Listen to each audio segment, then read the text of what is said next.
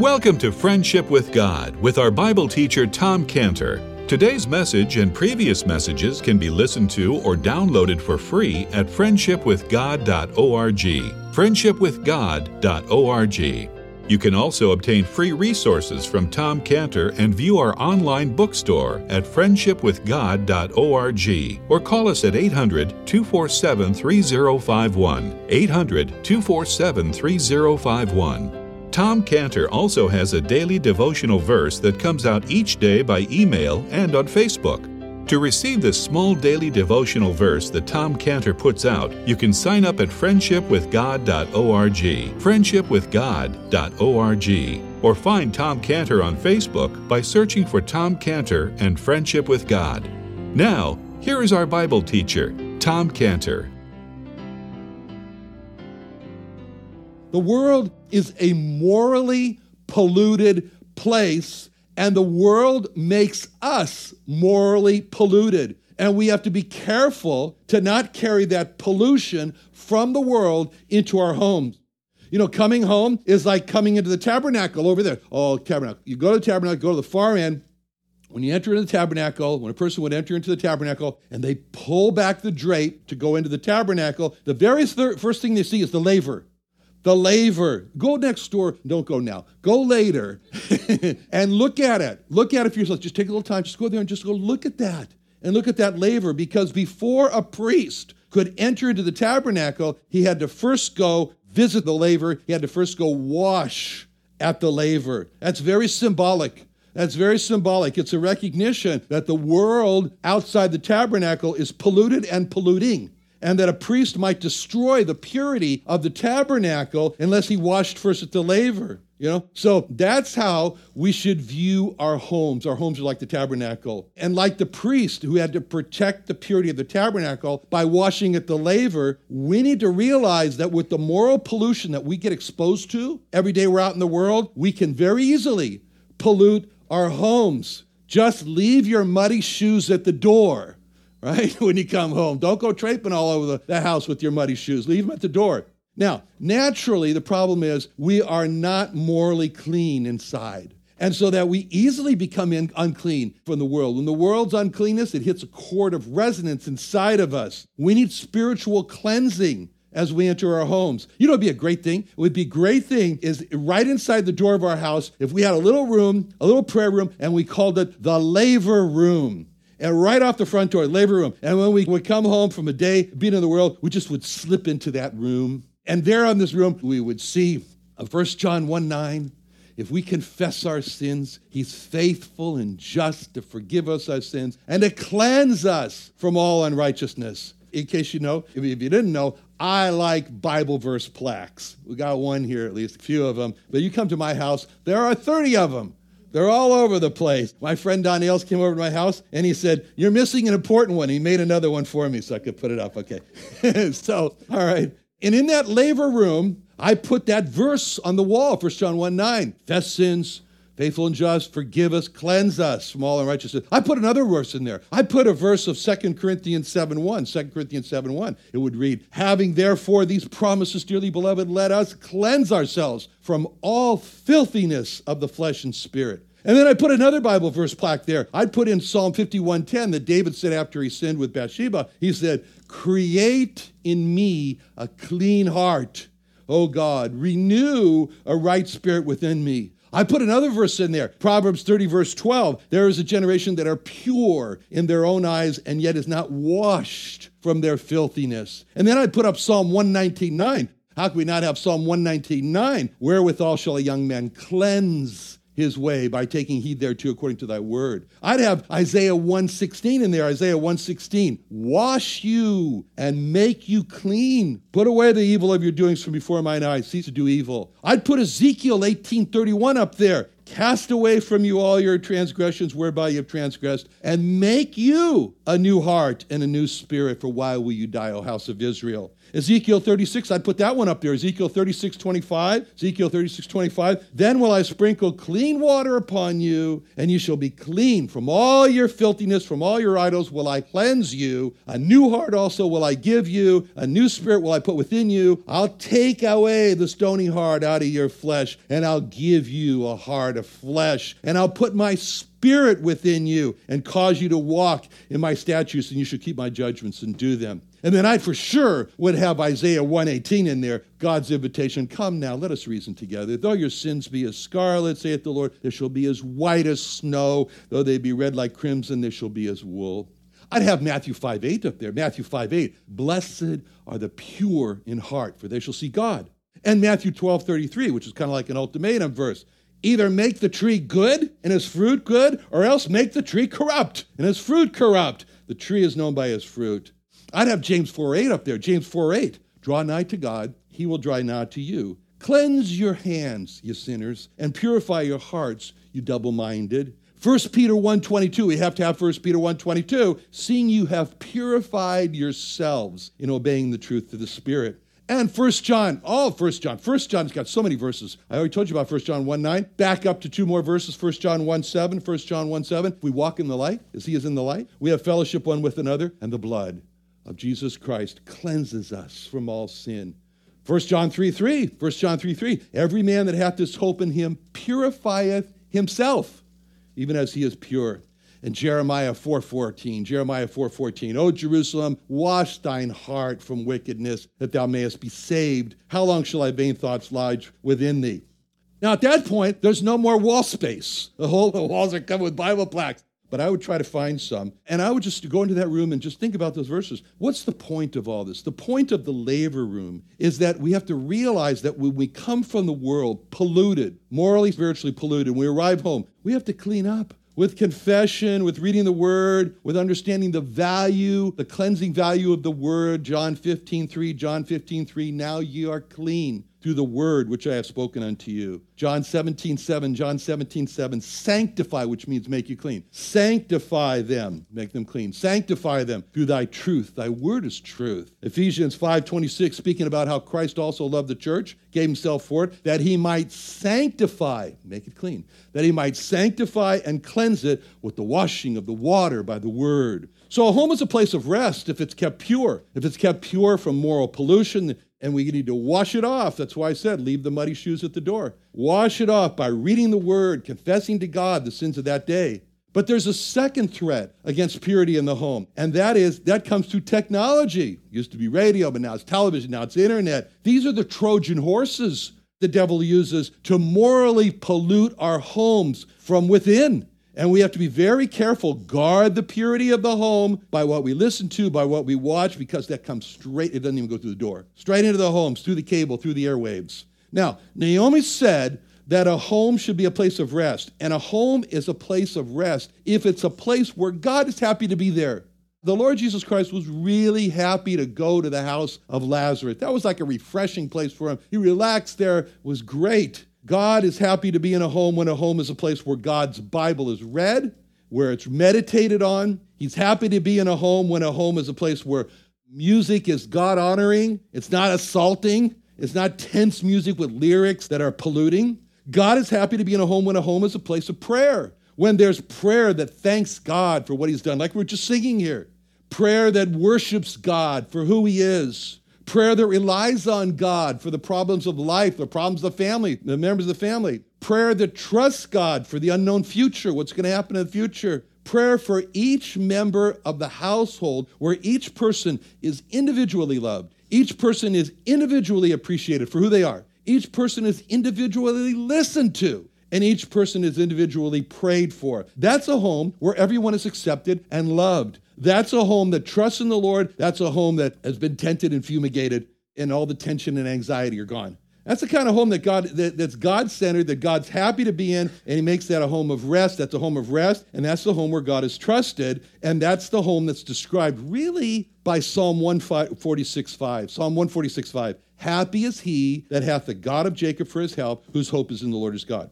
Now, verse 14 in this chapter says, she lay at his feet until the morning. Now, this shows something very significant about Ruth. Ruth was very anxious. Well, in the first place, Ruth just wanted to stay with Naomi. Now she's being pushed out to go marry Boaz. She certainly didn't want to go down to a threshing floor at night to Boaz and essentially ask him to marry her. And she only did it because she was pushed into it by Naomi. But Ruth knew that Naomi had her best interest, and Naomi knew that Boaz would agree to become her husband. So this was already very nerve-wracking. But now, verse 12 just comes as a bombshell in the middle of all this. Verse 12 says, where Boaz says to Ruth, and now it's true that I am thy near kinsman, howbeit, there is a kinsman nearer than I. What's he saying? He's saying, there's someone ahead of me in the line to marry you. So in verse 12, Ruth has learned that she may be marrying some person she doesn't even know. So she's gone from not wanting to get married in the first place, just stay with Naomi, to a fear of maybe marrying Boaz, to a terror to marrying somebody she doesn't even know. So we can understand, we can feel the fear and the terror. And so Boaz understood that too. And so Boaz said to her, and now, my daughter, fear not. In verse 11, he said, fear not. So Boaz wants Ruth to be calm. And so he said to the beginning, tarry this night. In verse 13, tarry this night. And then Boaz repeated his call for Ruth to be calm. At the end of verse 13, lie down until the morning. We can imagine, Ruth sitting and saying, lie down, lie down. I'm in such a state of terror. And these are the first words of verse 14 are so important when it says, and she lay down at his feet until the morning. Showed Ruth completely trusted Boaz. Clearly, Boaz had the opportunity to take advantage of Ruth. But Boaz guarded both his purity and Ruth's purity, as well as both of their reputations, when he said in verse 14, let it not be known that a woman came into the floor. But there's something else that's going on here. There's something else that's going on with his instruction to let it not be known that a woman came into the floor. Something beyond just keeping purity, keeping pure, something beyond just maintaining reputation. And okay, it's true. Boaz is not only beautifully protecting mutual reputations, there's something else that's very beautiful that Boaz is doing here. Clearly, Boaz loves Ruth and wants her very much to be his wife, especially she has, in essence, asked him to marry her. But there's something that Boaz loves more than Ruth. You know what that is?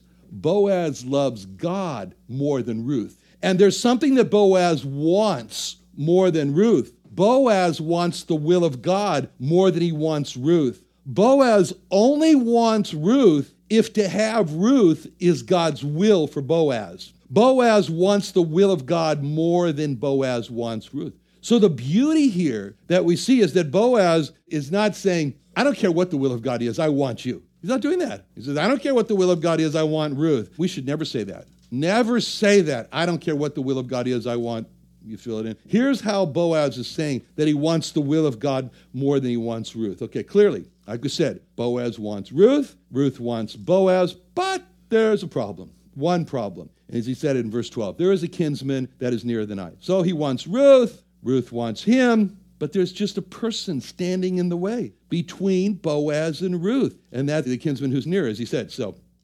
Boaz has an opportunity here. He's got an opportunity to insert a little influence on this situation. Because here, it's like when no one is looking, I'll just push the ball a little bit in the direction no one's going to see it. Boaz can play just a little trick to sort of guarantee that Ruth becomes his and not this other man's. He's got this opportunity to make an influence that would sort of remove this other person standing in between him and Ruth. What's that? He knows that if it became known that Ruth was with Boaz overnight, that would likely influence the decision of this near kinsman redeemer. He said, I don't want her. If it was known that Ruth spent the night with Boaz, and that would prejudice this other man, so he would look at Ruth and say, damaged goods, open goods. No. Boaz wanted the will of God more than he wanted Ruth. And Boaz realizes that if God wanted Ruth to be his wife, then God could work in the heart of this other man to refuse Ruth without him having any influence in this. So Boaz didn't want to have any influence over this man's decision. Boaz wanted this man's decision to be his free decision and not influenced by the knowledge that Ruth was with him overnight. And in that way, Boaz guaranteed that the other man's decision was going to be 100% from the Lord and not in any way influenced by the fact that it was with Boaz. So that's the underlying reason why Boaz gave this strong instruction in verse 14 when he said, let it not be known that a woman came into the house, came into the floor. That's how Boaz, who is in love with Ruth, could say in verse 13, tarry this night, and it shall be in the morning that if he perform unto thee the part of a kinsman, well, let him do the kinsman's part. That's how Boaz could say to Ruth, who he loved, if he takes you for his wife, fine, well. How could it be well? How could it be well? Because it's well if it's the will of God.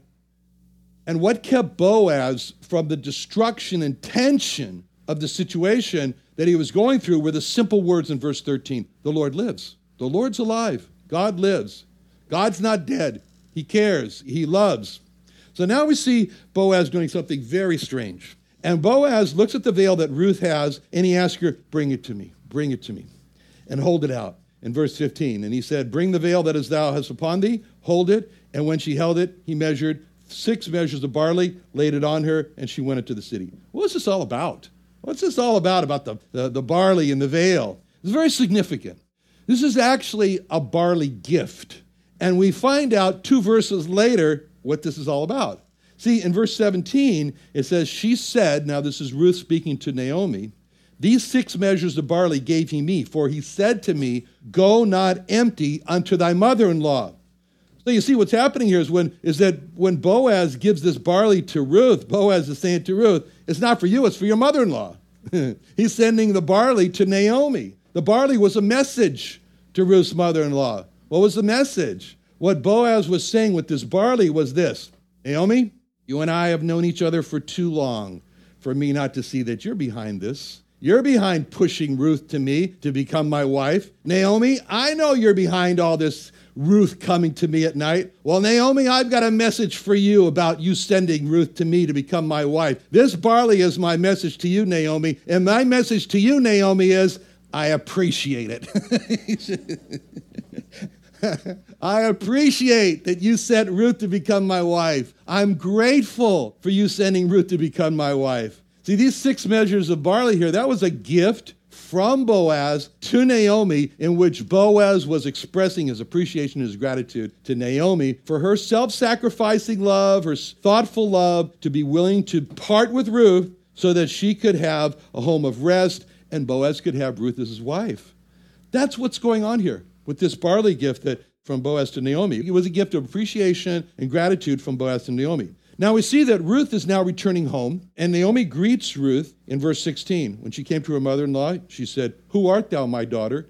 And she told her all that the man had done to her. Now you might be surprised with the question. I mean, there's Naomi, and she asked Ruth, who art thou? And maybe you're thinking, it's like who is it? It's like, maybe it's too dark. And she said, who is it? She can't see. But that's not really the case. Why? Because you can see when you look at her full question when she said she came to her daughter-in-law in verse 16, she said, who art thou, my daughter? Naomi knew that it was Ruth because she called her my daughter. Who out there, my daughter?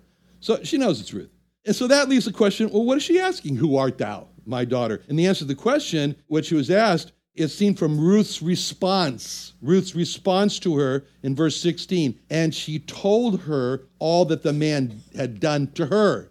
So, who art thou? She told her all that the man had done to her. So when Naomi asked Ruth, who art thou? Naomi's asking Ruth, what did Boaz do to you? Did Boaz make you his engaged bride? Did Boaz propose to you? Are you now Mrs. Boaz to be?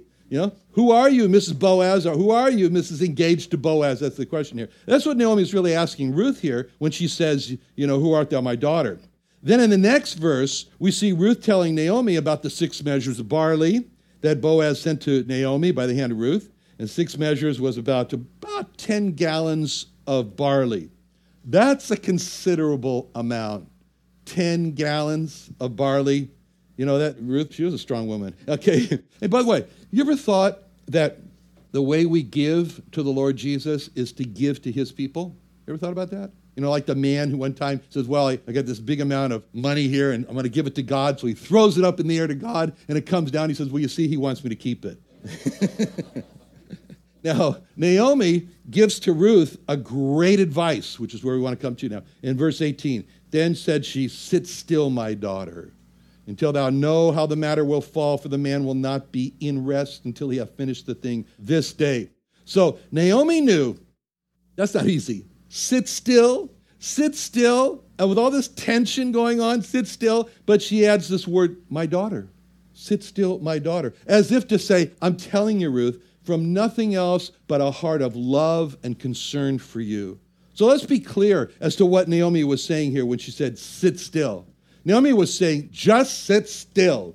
Don't give in to a restless anxiety. Don't take any other steps in the matter. Just wait. Set your heart at ease. Now, that's not easy to do. This last week, I had a little remote control, operate some lights, stopped working. I opened it up, found out why. Batteries had leaked, acid, corrosion all over the inside, ruined, had to replace it. That's a picture of what anxiety does to us. Corrosive acid, very corrosive. So what's Naomi saying to Ruth? She's saying to Ruth, you could sit still. Why? Because God's on the throne. All will be well.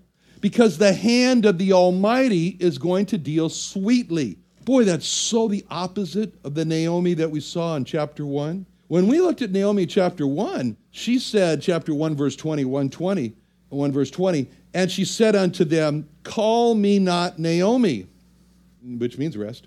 Call me Mara, which means bitterness.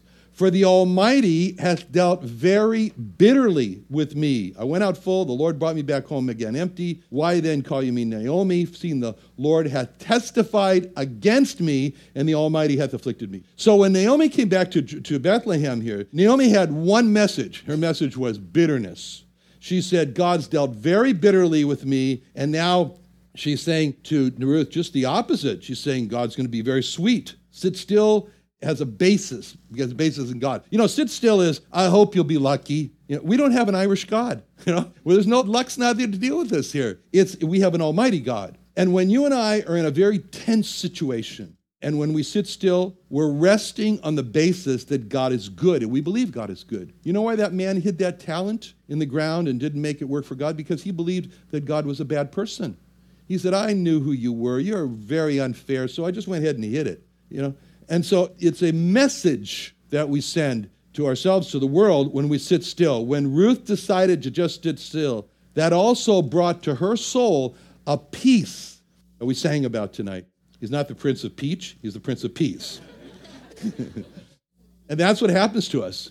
If Ruth decided to work herself into a frenzy of anxiety, then Ruth would have been robbed from the peace that would have been her gift from coming still. See, sitting still is not a passive yoga meditation where you have this mindless disengagement with reality. Sitting still, what she was telling her is a rest, but it's a special rest. It's called rest in the Lord. Psalm 37:7, Psalm 37:7. Rest in the Lord. Wait patiently for him. Fret not because of him who prospers in the way. The word for rest in that verse means keep silent. Keep silent. Rest in the Lord is just keeping silent with an assurance. What's the assurance? The decision has already been made in heaven, and we're just waiting to see what the decision is. A couple weeks ago, I was called for jury duty. So I was with the jurors, and all the jurors had to leave the court and stay in the hallway while the judge made his decision. And then after he made his decision on this particular item here, then all the jurors were called back into the courtroom. That's what it means to rest in the Lord. Rest in the Lord is where we are outside the courtroom and the decision has been made and we're just waiting to find out what it is from heaven. What's the decision that God's made? This chapter starts with Naomi saying that she wanted Ruth to have rest, and this is the ultimate rest that Ruth could have, which is a rest in the Lord. To sit still is to have a special guard, a special guard. It says in Philippians 4:6. Be careful for nothing, means don't be anxious for anything. But in everything, by prayer and supplication, with thanksgiving, let your requests be known unto God. And the peace of God, which passeth all understanding, shall keep your hearts and minds through Christ Jesus.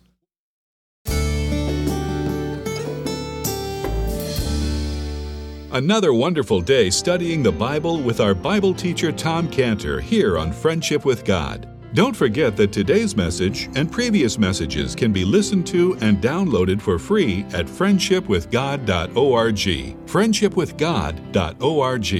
You can also go online to find free resources from Tom Cantor and our online bookstore at friendshipwithgod.org. You can also find Tom Cantor on Facebook, and you can also go to friendshipwithgod.org and sign up for his daily devotional. Tom Cantor is also the founder of Israel Restoration Ministries. You can visit that website at israelrestorationministries.org. You can write to Tom Cantor at P.O. Box 711330, P.O. Box 711330, Santee, California. Santee, California 92071. Or email Tom Cantor at tomcantor@friendshipwithgod.org. Tom Cantor at friendshipwithgod.org. Or for more information about Tom Cantor and Friendship with God and Israel Restoration Ministries, call us at 800-247-3051.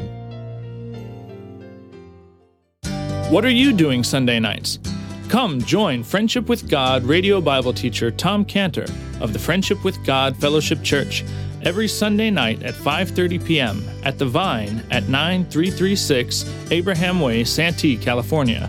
Watch and listen live around the world to Tom Cantor Sunday evening on YouTube.com by searching for Friendship with God Fellowship or by going to our homepage at friendshipwithgod.org. That's friendshipwithgod.org.